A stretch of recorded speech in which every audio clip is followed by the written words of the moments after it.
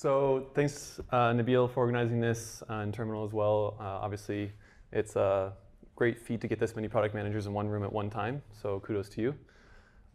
Before we started, just to get a gauge of the room and understand who we're talking to here, who here is a product manager currently or ex-product manager? Okay, good chunk. What about aspiring product managers? People that want to be, oh, okay. Cool. What about people who have to suffer through working with product managers? Okay, there we go. Okay, good to know, good to know. And then lastly, people maybe in the startup founder world. Anyone here from like working on their own business? Cool, okay, awesome. That's super helpful. So just to give some backstory here, Latif and I know each other from back in the day when Latif was just getting Roadmonk off the ground at Communitech, just on the street. We met at a product management peer-to-peer run by Bill Scott, who's in the room here today. Thanks for joining, Bill. I was always always admired Latif for a lot of things. He's extremely determined, extremely driven. I've always felt when I'm around him that he knows exactly what he needs to do. He just needs to figure out how to do it. So I'm super excited today to have the chance to talk to him in front of everyone and have some pretty interesting discussions that we've been excited about having for a while. And I think the reason why Latif is extra interesting to listen to today and talk to is that he's not only a product manager, and someone who has a keen sense for product, he also works on a company, Roadmonk, which I'm sure he'll describe in just a second, that sells to product managers. And so he has both a individual contributor, product manager, founder mindset, but also a macro view of the industry at large. So lots of interesting things to learn from that perspective as well, because as a product manager, I often don't think about us as an industry and as a profession on a macro scale. So exciting to dive into that as well. Myself, I've been in the Kitchener-Waterloo-Toronto corridor for 6 years now from a working perspective, 5 years as a student. So I'm going to bring to the table a little bit of like my individual contributor perspective from working at North for the last 4.5 years, which is crazy to say that it's been 4.5 years already. But at North, we build the world's greatest smart glasses. We're trying to make smart glasses that you actually wear, be excited to wear, and something that's valuable beyond just prescription glasses. So with further ado, actually, before we jump in, we're not experts here. We're just two guys that have a lot to say. So feel free to chime in, raise your hand, let us know if you think that something we're saying is wrong or right. Always good to know. If you have different perspectives to share, we'd be happy to have you in. We're not going to do like a talk and then have 30 minutes of questions. I think it's just better just to talk, and you guys can chime in and raise hands and ask questions as we go. Okay? Cool. So I hand over to Latif to maybe give a brief intro on who you are and maybe talk a little bit about Roadmonk as well. Sounds good. Thank you for that introduction, Sam. Very kind of you. And I've known Sam, like he said, for the better part of 8 years. And even, I think, back to when I was a product manager at MyVision when Sam was at Communitech. And to watch his career grow like this is truly awesome. So I'm happy to be sharing the stage with you, or couch with you, today. For those of you who don't know, Roadmonk, as an organization, we are here to serve as product managers like yourself. And our goal is to enable teams to be able to collect feedback from their customers, prioritize effectively, and then obviously share those plans and have transparency across an organization. That task is immensely difficult, and I was just sharing the story of how the company started in a little bit more tactile way, which I thought might be fun for the group here because there are some people starting companies and there are some people that are product managers, and the blend is great. But one thing about the community here that was really sealed it for me is I was in Bill Scott's P2P back there in 2013, and I usually like to sort of vomit out all the problems I had and hopefully he could solve them all for me. But one day I had the opportunity to present the challenges that we had at MyVision, one of which was actually creating roadmaps, something that we all have to do as product managers. But we were doing it in such a disorganized fashion, and I had explained we had built an internal tool, and there was a gentleman by the name of Andre who was sitting to the left of me and just looked at me in the front and said, "I'll pay you for that." And I was just like, and a light bulb, like, I mean, really the proverbial light bulb went off, And I chased this person down. I sat down and designed the application with him. And today, we're 110 people. We have over 3,200 customers. We are a company that has almost basically bootstrapped and only done a seed round. And we get to really build the vision of the organization in a way that I think is unique. And of course, I have to say this, but we are launching 2 new products, an API, and an entire feedback and idea management portal that's connected to all the stuff that product managers need to do next month. So it's a really exciting time to be in Roadmonk. It's a really exciting time to be a product manager, although there's some things that we're going to talk about that may not be so fun. And I'm just happy to be here. So I'll start with that, and I think maybe we can just jump in after that, yeah? Sure. I mean, so when we were chatting about this talk a couple weeks back, I reached you in a very interesting place. It was neither Toronto or Kitchener. I think it was Panama. That's correct? Mm-hmm. And not only were you in Panama, you were there with your whole team that usually lives here or in Toronto. So could you talk a little bit about why you were all in Panama? Yeah, absolutely. So a little off beat, but from the topic, but really important. And the reason it's important is it has to do with the fact that we have 2 offices. We have 70 people here and 40 in Toronto. And so every year we travel to Latin America and bring the teams together for whoever can travel for 2 weeks. And so we've been through anywhere from Nicaragua, Costa Rica, Colombia, and now Panama. And we set this particular trip up because we wanted there to be a sense of togetherness for the people that haven't had the opportunity to meet. That sounds kind of crazy in a company of 100 because those people all realistically should have shaken hands at one point or another. That's not the case in our company. And so that mixed with the warm weather and a co-working space that actually has really great Wi-Fi really led to an experience that was super different. And those relationships changed the way that those people operate and know who they're connecting with. And one example that came up through the sort of product development organization is that we were in the middle of a huge technical launch. And those teams, both across the offices on the product marketing side and the ops side, were for the first time really spending every single day with those teams into the night. And getting to watch that and everyone else talking about watching the product development team do that as a unified group was really something special, especially when we were all bringing them dinner or food at the end of the night. So I think, to me, that moment really solidified why we do those trips and why we'll continue to do them. Cool. Okay, so let's get into product management. So like I said at the top, he's got a really interesting view on the macro of product management as a category and industry. So maybe could you give us a macro view of product management as an industry to start us off? Sure. You're going to have to stop me because I might go off on a little bit of a tangent here. So I've obviously spent my entire career in either doing the startup role or the product manager role, and basically a combination of the two. And the first thing I noticed, if you ever go to Google Trends and you type in product manager, investment banker, management consultant, you will notice there's an inflection, and that inflection happened in 2014. Now, I didn't look at this trend until 2 years after that. It just so happened the company started and launched in 2014. So if you want to talk about market timing, it was quintessentially one of the best inflection points. And product manager was consistently lower than those 2 jobs, and then has escalated to be double either one of those in terms of the search volume in the profession. That speaks volumes to the relevancy of what we do. The second piece of information that's really coming to grip here is the fact that there was 32% more product management openings over the last 2-year span. This also indicates that organizations are becoming highly aware and respecting the role that each of us need to play within that organization. This shouldn't come as a surprise because the title itself has reached that set of accolade. Now what happens is, of course, the tools follows, the distribution of data and information changes, as well as the processes. And of course, that started with moving from waterfall to agile, but everyone somehow just happens to live in between forever, which is totally fine, by the way. So those are a couple of the major trends. And I think the third that is also just recently come into my mind is the CPO title. And so this has not really been discussed, but it is of interest to me because this is the one that clashes with founders like myself. And I don't know if it's a good thing or a bad thing yet. I haven't formed a total opinion.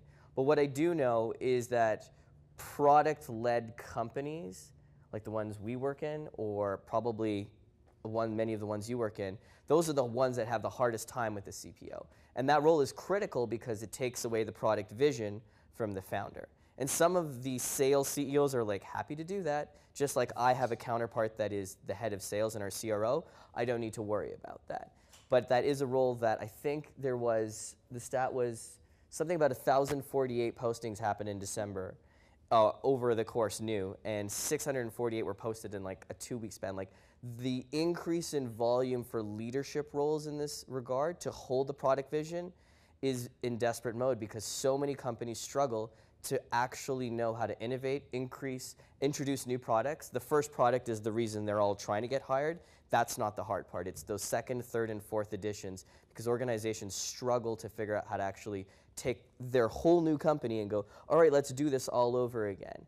And so the mindset of what I call a product manager, a maintenance product manager versus a startup product manager do differ in these types of organizations. So what do those trends all mean? What do we do with all of that? One, I think, is just a recognition, right? We recognize that our role has been understood. And then two, we have to leverage it. We have to leverage the brand. We have to represent the brand. And how we do that is going to be reflective in the organization. What's unique is we actually have that opportunity. Sales already has its brand. Marketing people have their brands. Executives have their brands. Product management is forming the brand.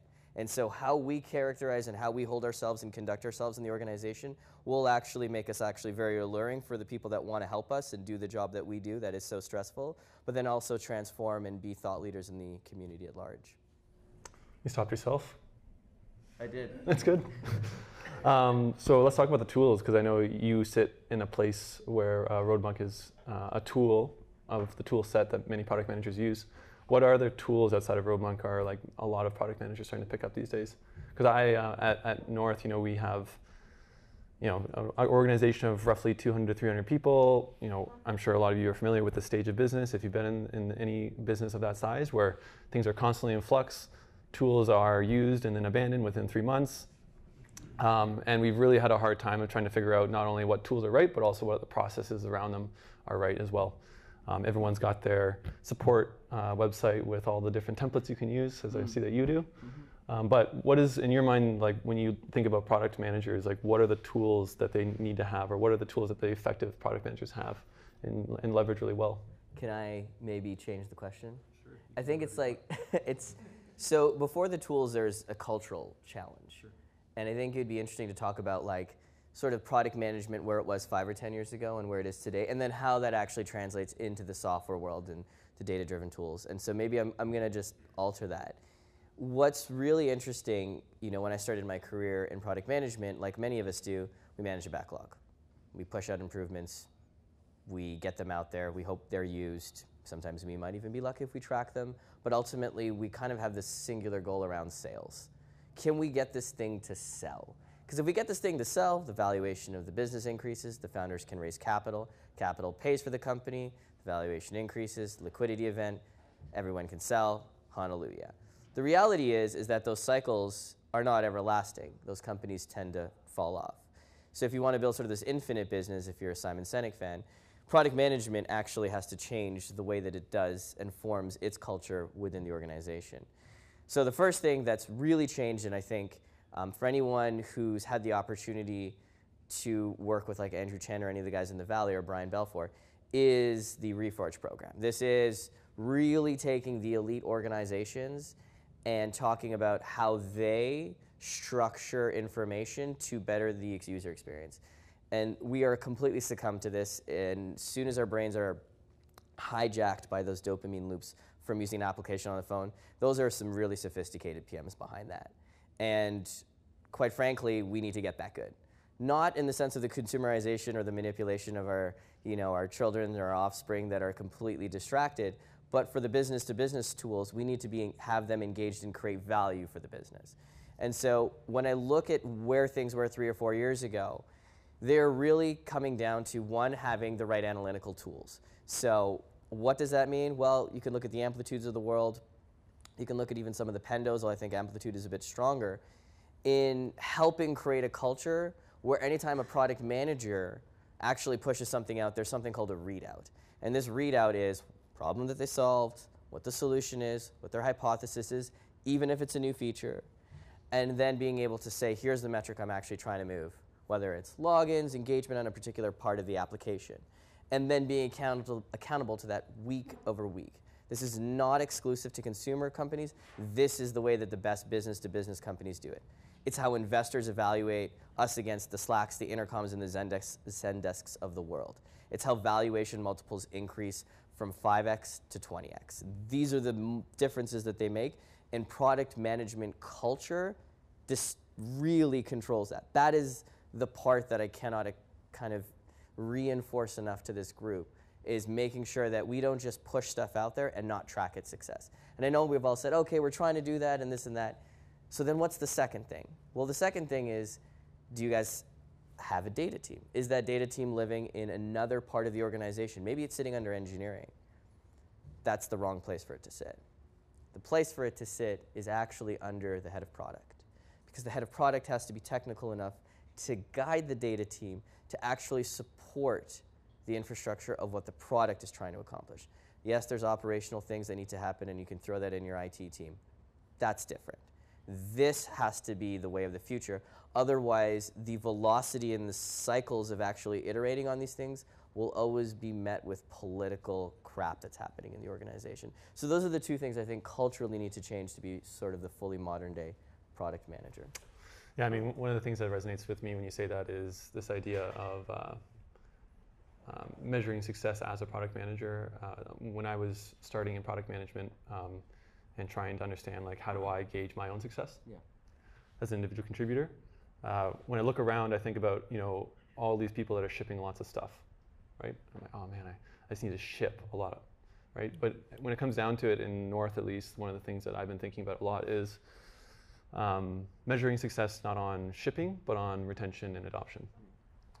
And I think that mindset is like small shift, right? And it kind of means the same thing in some ways, or it could mean the same thing to a lot of people, but it's very, very different when you get down to like brass tacks and like what that actually means for like how you measure it, but also like how you incentivize people to make that happen, right? Are you guys going through that cultural shift right now? Well, so I mean, at North, we're in an interesting stage where we're, you know, version 1 has been out the door for a long time now. We've stopped sales of version 1 and we're working on version 2. But through the process of shipping version 1, we definitely learned pretty quickly how, you know, having a lot of data is a good thing, but having the right data and looking at it the right way is like really, really difficult. I think we, you know, to reflect on what we've done, I think we've done a lot of data gathering and a lot of dashboarding, but I don't think we've ever figured out properly how to like measure success of like a feature, feature A versus feature B, right? And I don't know if there is a right way, and I'm sure it's case by case and company by company, but figuring out a way that as an individual like myself, in a product role, how can I better myself and learn how to better myself by measuring those kind of things for the things that I work on. One of the things that, and I'm not sure if you've done this, but a lot of organizations in the Valley do this pretty early on. I'm of the opinion it usually should happen above a 5 million ARR. Before that, an instinct of a founder pretty much trumps anything, because that's the way the business is going to go anyway, so don't get in their fucking way. Is that speaking as a founder? No, I have no idea. Being on sales calls is like the weirdest thing, because like in the back of my mind, I like, if I was a salesperson, I'm like, I'm going to oversell this, and then like the product manager version of me is like fighting. It was really strange early on to do that. That's a whole other story though. But in that, what's really interesting to change, part of that I think is to do with a product growth team. Because when you own the roadmap, or you own these big things you got to deliver, and they take weeks or 6-week cycles or 3-month cycles to do, the last thing you're going to really think about is like, how am I going to measure that 1-week improvement? And the Valley figured this out many years ago. And I think the ecosystem here could really benefit from that, is to really create a separate growth team. So I had the opportunity of spending some time with Mercy, who ran growth and onboarding at Slack. So it was a 50-person team early on, and they changed the landscape of how effective that could be. Of course, them being top 3 fastest companies ever created. And one of the things that I took away from the conversations with her was that if you have a growth team that does not report into product management, that basically is a mirror that evaluates how the product management team does, that will make your product team better. So how is a growth team different from like a research team? So a research depends on how you define research. I guess like, so, you know, in our world, like at North, we do that, and that dynamic is driven by like the user researcher, right? So the user researcher should be driving insights based off what we've delivered and saying like, this is what we hope to achieve and this is what we actually achieved. So like, where's the delta? Why has that happen? So I think it is a component of that. So the expectation from a growth team is really twofold. So one is they go in and they look at everything that's built and they go, where are they baselining? And then two, they go, clearly we missed the ball. We launched this feature and it didn't accomplish this. We're going to go in and improve those experiments. So gaming is obviously notoriously good at that, but let's leave gaming aside because we all know what that could look like. But how does this work in B2B SaaS? Well, when we launch a feature and we were like, we expected like, you know, you launch an integration, you expect 20% or 15% adoption in current customers that have that integration available to use. But if it's, let's say it's 5%, well, you're going to send your growth team in and say, figure out why, where are all the blockers, look at every piece of the workflow. Oh, there's a login issue with authentication because whatever. Go in and solve that problem and then show me the metric that improves it. And if you uncover that this is across, you know, a huge technical gap that we found, then you go to the product team and say, put that on your roadmap. It's a bigger thing that you need to deal with, but I've discovered that I can improve 10%. Even if your user base is 50,000 users and it's small in B2B, you can go and affect that. So is that kind of like what you're describing to me? That's almost like quality assurance, but for product. It's exactly that. It's basically a team that sits outside of product and tells you what you're doing wrong. Because we don't have enough people telling us that already. You never do. Yeah. Okay, interesting. So on that topic, let's dive into something that I think you're uniquely placed to kind of talk about, San Francisco versus KWTO. Mm-hmm. So I don't want to get disparaging in how we talk about this because I know that everyone knows that there's a difference. But I want to maybe just open up the conversation and see where it goes. So I think we were both discussing how the difference in terms of like engineering talent and caliber of engineering between Kitchener-Waterloo, Toronto, and the Valley is negligible, if not zero. I mean, the big fact is that when you go down there, most of them are people from Waterloo, so they exist here too, right? So there's not much of a difference, at least from what I've seen. But I want to put this in a good term, in a good way, and the words are important here. But the level of product thinking in the Valley is very, very different than the level of product thinking here. And I'm not saying that the product managers are different. I think the quality in terms of people are the same, but a level of product thinking is very different. I don't know if you have any thoughts on that or like insight into. Well, it's interesting because there's a lot of organizations there, and I do agree with you. I think when you look at it from a raw talent perspective, there's no difference. The difference is they just have, in terms of like the people, the organizational structure, there is a difference. They have a lot of larger companies, so they get to kind of play within those ecosystems. And then those people take on the culture and the environment in which they grow up in. So for example, I'll mention Mercy again. She would never hire a product manager from Facebook because Facebook's product managers don't think for themselves. They think only from data. They are not allowed to make qualitative decisions based on anything. So you go through 5 years of being a product manager there, you walk out and you go into an organization, you're completely frozen. You can't actually function in terms of qualitative information, which for her at Slack was a huge component because it was such a new, novel idea in terms of how they were, speed at which they were going. So I think that was the one thing that really resonated with me there. And two, I think is there is a loyalty issue there, right? So you end up having people jump because of the pressure of the investors and VCs in that ecosystem. They basically say, you have 2 or 3 years to figure this out, otherwise we're going to blow you up, right? And the valuation blows up, people get upset, engineers jump, and so you have this lack of loyalty, and so everyone's kind of skipping a beat unless they hit like a home run. And even then, they're like, well, my option's vested, let me just go try something new. And so there's this continuation of lack of loyalty, but the consequence, good or bad, is that their learning curves are so condensed because of the time constraints they have to operate in. In Canadian culture, we afford ourselves more time. One, because I think this is just a function of not just Canada, but most global tech hubs outside of the Valley, perhaps New York and Israel are exceptions. And what that does is it kind of lets the teams grow at a slower pace and at a more sustainable rate. And there's certain types of people that love working in those organizations. And I do think that there is something to be said about it. So I'm not saying those are good or bad things. I'm just saying those are different things. And they both have their pros and cons. One just happens to have a consequence of more rapid learning. And so some of those PMs do come out with that effect. And I think the one thing that was a consequence of that was the sort of growth team that has been instantiated in the last 5 years in all these organizations, because they said, well, your product team is just shipping these things every quarter and they're doing these big things, but how do you know they're being effective? And so this growth team would just come in and run 20 cycles around them and then say, here, go do this other thing because we have so much more information than you. And I think the balance between those two things is what we can take away from that.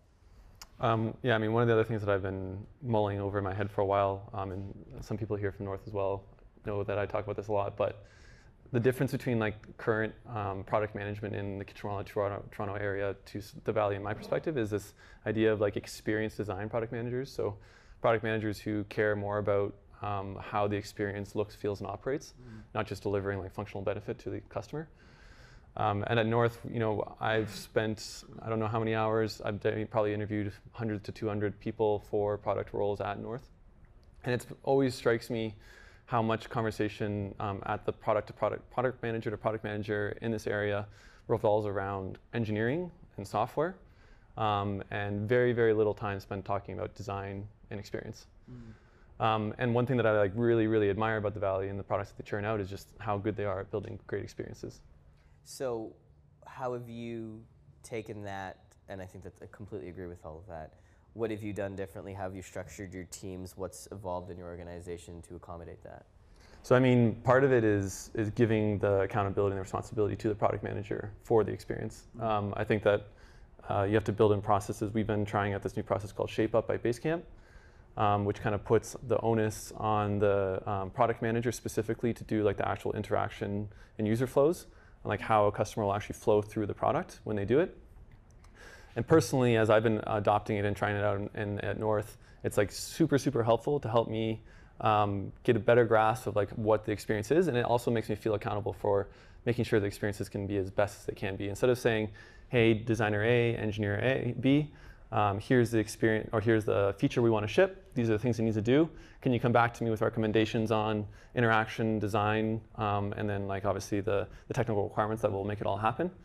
I actually have to spend about a months ahead of when this thing is going to be picked up by the engineering design team, actually working through the specifics of like the interaction and the experience itself. And then figuring out like what is the important parts to make the experience come through in the way that I need to make it come through, and testing that with customers, or prototyping it in ways that is like testable, I should say. So do you have so I mean, this is a really tactile question, but do you have designers then report into the product manager? Do they sit outside? Like, what is the structure that accommodates that? And then two is, did you just have to learn design? Like, where did you spend the time? Did you find the time to do that? Yeah, I mean, so one of the things that I was, this guy named Todd, I think Todd Thompson at Dropbox, now has left and joined First Round Capital as an investor. Super interesting product manager, great thinker, but when it comes to modern day product management, one of the things that he stood out in a story that he told recently was about the early days of Google. When he was there, he was in, I think, the 30 or 40 person. And he used to work directly side by side with Marissa Mayer, who was running product at Google in the early days and for a long time after that. And he said the most important meetings that he had on a weekly basis with Marissa was the design critique sessions, where she would bring in every single product manager and designer into a room, one by one, go through pixel perfect designs and tear it apart piece by piece, and tell them come back next week with a better design. And that was the level of diligence that they were spending like the very, very early days of Google, right? So this was like really a heavy investment from Marissa's perspective in terms of time, energy, and resources. But it's the diligence and the follow through that allows that to happen in an organization like North. And I think that one of the things that we may get to talk to in the later part of this conversation or not, but the amount of investment that an organization needs to put into the product team and actually create the space for product managers to operate is super difficult at our stage. We're a 200 to 300 person business. The founders are very heavily involved, like you just said, their way or the highway, right? And that's great, but in a lot of ways, it's difficult for product managers to operate in a space that like they can freely accept responsibility and accountability for the whole experience and make that stuff happen. So in North, what we've done is we have a product experience team, and I don't know if this is the right way of doing it, but this is how we do it. And we have the designers and the product managers technically under the same org, essentially. So we are like colleagues and teammates. Now, when it comes to actually working together. We actually have like a design lead or a prime that would like be right hand in hand with the product manager who's working on something. And they're there to like give guidance, give feedback on how that stuff is following out in the spec. And then of course at the end of the day, once the spec's kind of not handed off, but is the design team is kind of pulling it in full steam for their work, they're not starting from scratch, they're not starting from zero. They have some context as to why the product manager has made the decisions that he or she has made to make it the way it is. And then it's more collaborative versus like, here's what we need to build. Okay, here's what I think it could look like. Okay, well that doesn't look right. Go back and make something else. So that collaborative process seems to be working a little bit better. From learning how to do design, I would say just like watching designers work, giving them feedback, asking them questions. One of the most interesting things that I've learned over the last couple of years in terms of working with design team members is I thought that my job as a product manager was to like specifically know what was wrong about designs or experiences. But I think now I've realized that my job is not to know what's wrong. My job is to ask questions. And that's how I give feedback to design teams now. And then through that process, I ask questions. I learn why they did certain things. I take notes and come back. And every day I'm becoming a little bit better of a designer. That's fantastic. For the audience, how many of you currently work closely with designers? And how many of those people actually sit in the critique meetings and actually get to listen to maybe an experienced designer rip apart a design so that it improves the learning of your sort of jobs? Yeah, so I guess less than half the hands just stayed up there. I think that really is an incredible point where you get to see the senior people actually give feedback, right? I mean, if you wanted to learn marketing, it might be even the same thing. If someone's critiquing a piece of content, like that might be a good way to learn it. But for this, it's so relevant to what we do because now the bar every single year, and you all know this, is so much higher with design. You looked at the most beautifully designed apps 3 years ago. Now everyone's doing that. And so you're just looking around going like, how do I play catch up? Or how do I make sure that I stay at this level? Or how do I exceed it? And I think that's a really great piece of advice to do. Yeah, I mean, it's incredible to me. Like at North, we have an interesting constraint because we work on a device that is very, very small, and the display is very, very small as well, in terms of like the pixels by pixels we get in terms of our interface.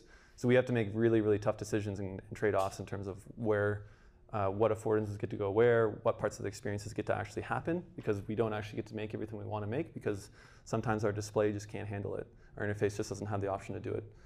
So it's incredible to me over the last couple of years seeing how much diligence and hard work it takes to get something to be simple. So in that regard of hardware, you're in a very unique space. I think there are some Waterloo is known for some of their hardware teams here. What is product management look like in hardware? How does it differ? And what have you learned that would be worth sharing in sort of the modern day context? Yeah, I don't know if I can speak fully to that. I'm more on the software side. Our teammates Scott and Lisa, I don't know if they're here or not, they're on the hardware side of the business. It's a completely different job. And I don't know if we're doing hardware product management the best way that we probably could, but their job is more about working with a huge hardware, electrical, mechanical design organization and making sure that the customers' desires are followed through on every single decision. And that's really, really tough because unlike software where we can make mistakes and we can rip it out and put in new mistakes, hardware, if they make a mistake, it's a 6-month schedule slip. So I have a lot of admiration for the product managers who work in that space. Very, very different job though. Yeah. So I thought maybe we could talk a little bit more about the role itself. Does anyone have any questions or thoughts so far? Anything you want to chime in on? If not, we can keep going.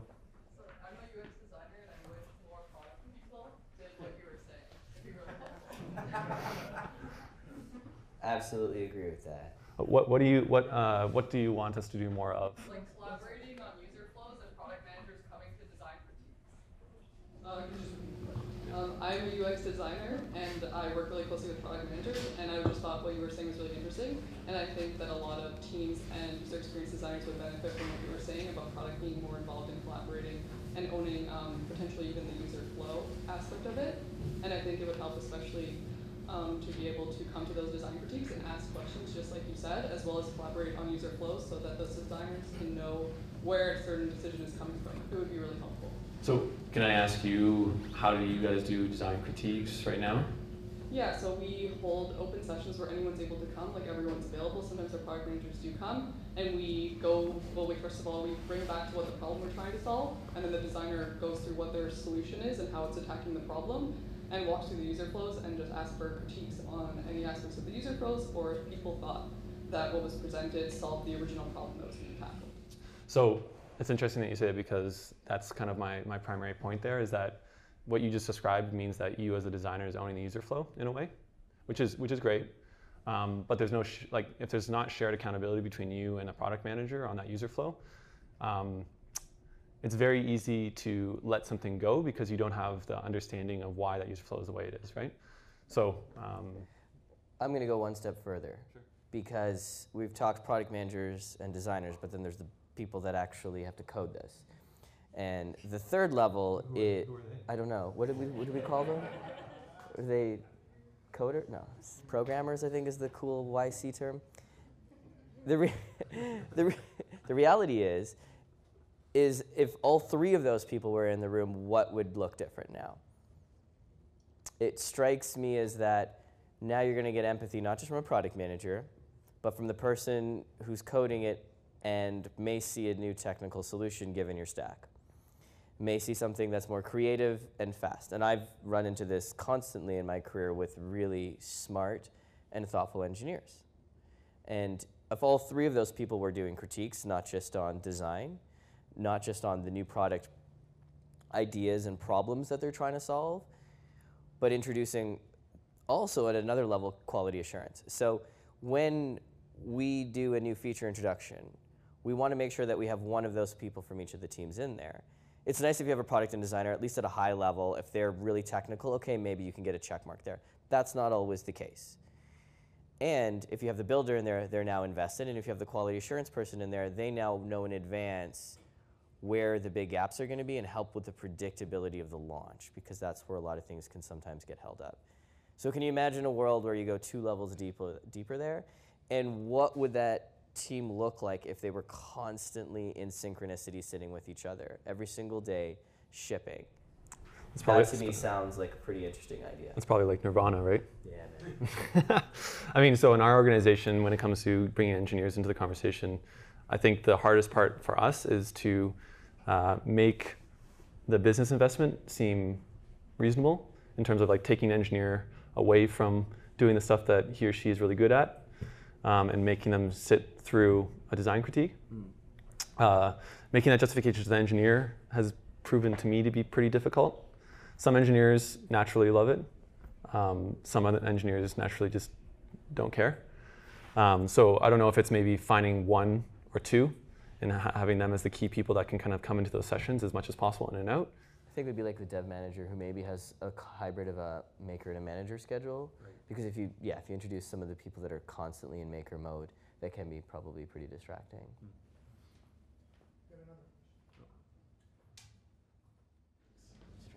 Thank you. Just a follow-up to that thought, because I thought it was pretty interesting. I've recently adopted ShapeUp, so trying out this cycle, something new. I just want to get some thoughts on what do we actually mean by owning the user flows. Because right now what I'm doing is almost, I want to design the mockups along with the user flows and everything else. But to what level do we do that so that your engineering team is free enough to come up with something better or provide better ideas and things like that? Yeah, that's a good question. So the part that I actually love most about ShapeUp, and for anyone who's interested, you can look it up. It's by Basecamp. They've got it all free online, and you can go through it as a pretty quick read too. This concept of breadboarding and fat marker sketching. So we've been trying to use the breadboarding concept as much as possible, and this concept is basically, you use user flows in the same way that you would breadboard electronic, like a literal breadboard, where you're drawing wires from place to place, right? And so what that unlocks me from doing as product manager is I'm no longer worried about, is this a button, or is this a page, or is this a modal? I'm worried about just like, where does the user go when he or she wants to go from here to there? I have found that that's not always deep enough, right? But I also found that if I go deeper, then I start to make like assumption mistakes, and I'm taking away creativity away from the team to do the best job that they can to get the job done right. So I don't know. I think that's a little bit of like the art and science of product management is that right there, right? I found that if you work with talented people and like amazing people like I do, which I'm very blessed to, it's interesting thing about product management to me is understanding how to give them the space to do their best work every single day, but make sure that that space is a box that we will get the job done that we need to get done. And like that magic of like knowing where those lines are is like really, really tough, I found. Yeah. Hi. A suggestion for the solution to the getting the devs involved. It always surprises me actually that devs don't want to get involved with this, but they surprise me again and again and don't. So what we have where I work is we have what's called an architectural working group, which is a volunteer thing. They volunteer to be in it, and then when a project is being designed or whatever it might be, we can select people from that group, or they can select themselves, and so then you can pull an engineer from that group, and it's kind of everyone gets to play around in different areas of the business, they get to experience different things, and in the end, like 90% of the engineers end up joining that group anyway, because they see the sort of interesting stuff that's happening. So maybe that would be a way to do it, create like a little volunteer group or something, just an idea for you. Yeah. That's interesting. There's a question down here, Nabil. Or so as an aspiring product manager, I'm wondering like what are some ways you think are like best ways to improve your product vision and just like better understand the users. I know a lot of times people talk about like user interviews and doing user research, but like how do you actually do that? Like to what extent are you able to improve your skills through that? so I'm gonna take an Latif approach here. I'm gonna change the question if I can. Yeah. So I've spent a lot of time, going for coffee or grabbing lunch with people like yourself who are trying to get into product management. I don't know if anyone here in the room who is a product manager could say that there's a consistent way to get into product management right now. I think that's actually probably one of the biggest problems with product management in general, and we can talk about that too with the APM program that Latif is working on in Toronto.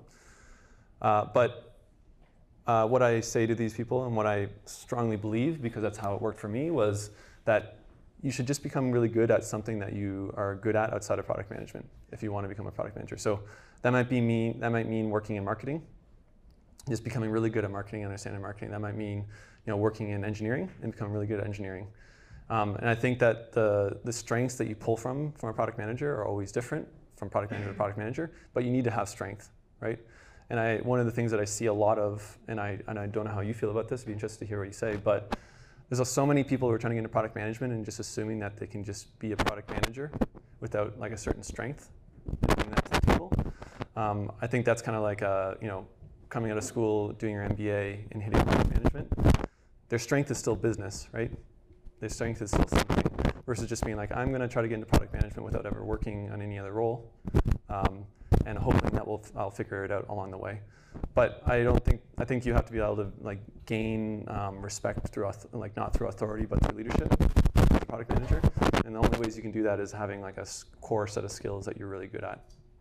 That's my perspective on that. Yeah, I definitely would have to echo the sentiment there. One of the best ways to do something is to just do it.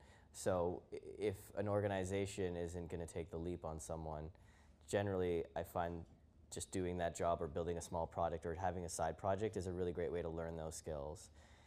Very tactical kind of concept. My favorite question in an interview to ask a user is, on a scale of 1 to 10, if you did not have this, what would be your pain? Like what would you feel in terms of pain? Now that I've shown you this and this great mock-up or this hardware device, now how much pain would you have if you didn't have this in your life? Or how much benefit on a scale of 1 to 10? If anyone says 7, they're just lying. That's just the lying number. Anything above a 6, they're actually willing to give you some feedback. 8, trying to be nice. You're trying to get that 8 to 10, obviously. I know it's a little bit NPS-like, but it's really trying to ask negative questions to get there. So those are two things and to your, the point about getting into product management as an offshoot from this conversation here. Sam and I have had this conversation, I think, 2 or 3 times now.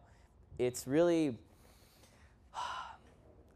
so if you were to become a senior account executive in sales, I think we would all agree you would need somewhere between 5 to 7 years of experience. You can start as a BDR for a year or two out of university. You maybe take SMB and mid-market for 2 to 3 years. You cut your chops. You might be granted AE pretty shortly thereafter, even in 4 years. How many, and I know we've asked this question, so how many times have each of us actually done a pricing revamp for a product? For myself, I've been in this for 15 years. I've maybe done it 3-4 times max. How about yourself? Like a real pricing that actually sticks? Yeah. Or Yeah. maybe once. Right. And so it's not that we haven't had the tenure in the experience of product management. It's that the frequency of getting to deal with the big challenges don't come often enough. And I go back to the sales thing, they got to experience each year something new categorically and cover so much more ground. If you look at any product management framework, to be able to cover even some version of 30% of that will be more than 15 years. And so when someone wants to get into product management and be a senior product manager and a director at like 28 or 29, I'm like, okay, am I dealing with ego here, or is this person an actual all-star? And the reality is that we've done a poor job actually creating a structure, since this is a new sort of field in the last 10 years, to actually show what the expectations are of becoming a product manager, a senior product manager, a director, and a VP, and so forth. And like in sales, they have BDR, we have product owner. I was granted the title product manager way too early on. Full stop. I was a product owner for 2 years. I was not a product manager. And my boss, Kevin, told me that after 2 years, he's like, you haven't been doing any product management. I forgot. He just told me, and I was like, I was taken aback by that. I was like, what are you talking about? He's like, you've done one of those things, and it's just manage a backlog. And you think you can do pricing, business strategy, market competence. I was totally floored. And it only came to me 5 or 6 years later after that I was like, not after that, sorry, within my career that I realized where I actually was. And I so think we've got to do a good job creating structure and expectation of what success looks like for PMs. So you're talking a little bit more about like the business strategy or internal operation of how we get give product managers a path to success and help them along in their careers. What about like the systemic problem of just like getting people into product management, period? Like is that the onus on the individual companies to figure that out? Is that something that we need to, as a community, try to figure out on a larger scale? I mean, I don't know if I have the great answer here. One point of view is that since it's a unique role, that I think it's going to have to take a lot of community effort. And in the Valley, they had the APM program, and Tom over at TWG, who founded it here, and I was just on the board and helping. My attendance has been a lot lower recently, but in the first year and a half when we had people in the program, we basically had a 6-month placement where every single week they were doing 2 to 3 hours of class, plus homework, plus presentations, and we were just throwing them over the deep end in every way possible, trying to match their grit with the hard knowledge. And in the Valley, they run the program for 2 years, but they put you in Facebook, Twitter, Google, Yahoo. So the experience they're going to get is just, it's going to be not comparable. They're going to have an advantage over there. Fine. What do we have to do? We have to do the same thing in the companies here that can support that, which we've done in Toronto. But the reality is that community cycle is not 1, 2, or 3, or 5 years. These are going to take 10, 15 years to really build it up, in my opinion. But I challenge the group, how do we actually do that in a shorter amount of time? Because we need the seniority in our organizations to push forward, like many of the people in this room are today. And so I think that's something that's topical. I think the peer-to-peer group is something that has that opportunity to continue to grow and expand. And so, it's one point of view. I don't think there's a really solidified answer, but it's something that I think we need to participate in. Is anyone in the room? Oh, yeah. So I'm a marketer, and understanding the aspects of product management is at first it was confusing, but as working with the product manager, I got to see his day to day. From my perspective is that it's someone who bridges gaps within the organization, and as a marketer or marketing team, how can they bring value to product managers? Do you suggest, what kind of suggestions do you have? If they're introducing early on, like in schools, like universities, product management course, or within the company, how can organizations accommodate that within their marketing or any other from different avenues? Okay, so one thing I could suggest, or one thing that I've been thinking about, similar to the design critique stuff, is marketing and actually just this year, I think it was surveyed that for the first time ever, more product managers are reporting to CPOs than they are to CMOs.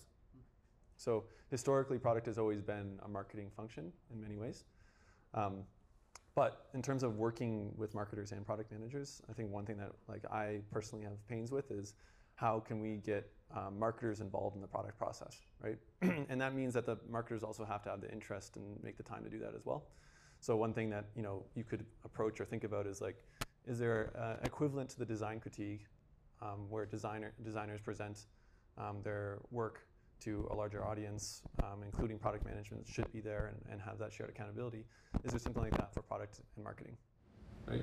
Where you're sharing each other's work, sharing the messaging that you're building on top of what the product managers are intending to ship or have shipped, and maybe doing some retros on what worked, what didn't work, how can we make this better in the future. There's so much dissonance I've found in terms of product and marketing, and it shouldn't be that way. And it's definitely not always thought of, especially in a heavy tech role, as two teams that should be one, in the same way that design and engineering and product are. But I don't really know if I have a good answer there. That's good. Yeah. Two more questions. Two more? Back here. As you mentioned, Latif, there are a couple of frameworks for the entire field of product management. And I've been looking at a few of them, and the problem is there's a lot of ground to cover. So I was wondering, as we talked a little bit about having your strength, is it better for the product manager to try and focus more on depth and find an area where he's more on technical or on marketing or on strategic, or should they try to cover as much as possible with breadth? So, Should I go? I'm a person of depth, right? So this is my particular point of view. I think. Was that a humble brag, or? No, I mean, I think that I'm not, for example, I'm not good at all of sales and marketing. I just was never good at all of those domains, so I just hired people to match that. No, so I think if you look at anybody who's, let's pick a doctor, right? They're going to go through some general learning and then heavy degrees of specialization, but they're never going to be able to cover everything from pharmacology to neurology to pediatrics. That's 13 years of whatever it is of school. I look at the depth or the sort of the horizontal landscape of these frameworks and I think, wow, I've probably not covered more than 40%. That's fine, I'm okay with that. But I picked the things that I was interested in. And then I went super deep and I spent a year or two in those areas as best as I could. And then I came out and then I said, what's next? So I do think you could, like any general degree, you start with some product ownership, understanding of how to manage, the dev velocity, to be able to ship stuff, to be able to track it, to be able to improve on it. And then it's what is the next concentric circle outside of that? And then at some level, a few of those things just kind of coalesce and click together. And then it's do you want to go the leadership pathway, or do you want to stay deep and continue to learn? And one of the challenges with product management, and it's one of those things where I don't know what else we would do, is that after product management, if you're a senior product manager, you're basically going for the exec team, right? You're not, it doesn't feel, oh, I'm going to go learn how to do content marketing, or I'm going to go become a BDR, or sales. It's not the natural pathway, where for sales, they can keep going up, and there's just so many chains up. After CPO, or basically, you're trying to get to CPO, you're trying to be on the exec team. So the gap in the org chart, there's just this big open space where every other department can just keep going and they can go sideways. Product just kind of just rolls straight up. And so in that big space, there's this challenge where there's a lot of time that needs to be spent and really focusing in on what I think serves the organization. And that could be either going really deep or deciding to go horizontal, which I guess would be management in that case. Yeah, I mean, one thing that I think about when I talk to product managers that we are considering for North is curiosity. I think that's a super important part of a really strong product manager, because I see that in the people that I admire heavily. It's just a really keen sense for, I just want to know as much as I can in the fastest time possible. So I think breadth is good. I think that shows that you are curious about a lot of different things and you want to know a lot of different things. But I don't think you can really be impactful if you don't have depth. Yeah, for sure. Hi, quick question. CEO as a product manager, founder as a product manager, I've read about conflicts about that because they win and you move it through. So there's always that conflict. But I guess my question is about, you've got all the tools and things like that, but you have people. So you've got a community, you've got collaboration, but you also have conflict. and there's egos and there's processes. So in product management, how are you managing the egos of the people? And sometimes you got to flip some tables and make some commentary. But how is it all working smooth? So it appears that it's happening smoothly, but there's a lot of stuff in the background. So is there any guidance on that? So I was just sharing this with Latif before, but there's a report that came out in 2019 on the state of product management, and there's a little bit of a side tangent, but I'll bring it back. It's in the top 1% of jobs in North America, product management is like number 4, I think, on the list in terms of desirability and everything that comes with it. But it is on the lower quartile when it comes to NPS for the job. So that means that people really want to be product managers, but once they're product managers, they don't like it. Or they wouldn't tell their friends. They wouldn't tell their friends that they should do it too. I actually compare it a little bit to my engineering degree at Waterloo. When people say, like, would you go back and do nanotechnology engineering at Waterloo? I would say, no. I love the program. I would never do it again. So where that gets me is, like, I think there's a lot of internal, like, there's a lot of struggle that happens on a product management individual contributor level. I think it's something that we, as a society, generally don't do a really good job of, is like the emotional aspect when it comes to like job performance and helping people succeed in their career. I think product management, to me, especially in small businesses that are trying to get off the ground, it feels kind of like you're the toilet, right? All the shit just gets funneled through you, and then you have to figure out how to look sparkling clean at the end of the day and actually make something that works, right? So there is a huge emotional toll that goes along with that. Like, there's days when I come home and I'm like just pissed off, and if anyone knows me, I'm a super calm guy. It's just how the job works, and as an individual contributor in a product management role, I've started to come to the fruition, and I don't know if this is correct or not. Maybe other people have a different opinion on this, but I think it's just part of the job. I think that bringing your ego to the office, you got to take it off, and you got to work with your team as best as possible. But there are times when you also have to lay down the gauntlet on like what the user actually cares about from your perspective. And the reality is that you're going to be wrong, and the reality is that you're going to be right, and hopefully you're more right than wrong. But along with that comes a lot of like you never have a real like sense of actually the greatest way to describe this is imposter syndrome. I feel like there's a lot of product managers with imposter syndrome that I've worked with and I've seen. Yeah, that's really interesting. I totally agree with that, and it's from the startup point of view. I think for me, one of the things that I would have done differently is hired someone who's just a product owner. So I think founders that are marketing leaders probably don't want to hire a senior marketing person because their alignment has to be about 100%. Anything short of that will probably create conflict. Same with a sales founder. For me, as a product-led founder, one of the things that I would have probably done is just hired someone who could manage the backlog and keep things simple.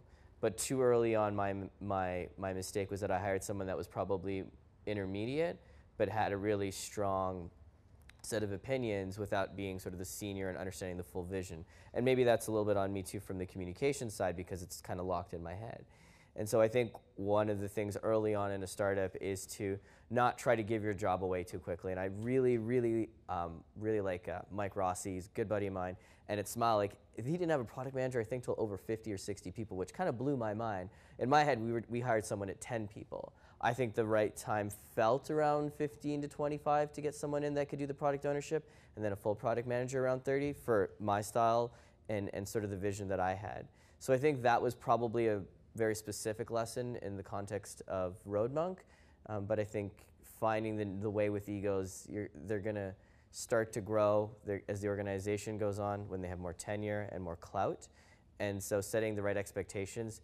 And I think ultimately for me, I found someone now that is 100% aligned on vision, and so for me to let go is actually quite easy. When it comes to some of the designs and they want feedback, great. I get to sit in once a quarter and do that, more than happy to, but I don't wake up in the middle of the night thinking, why aren't we building this? I know they've got it. And I think that's a really great place to be and sort of a place to work towards. Everybody, let's give it up for these guys.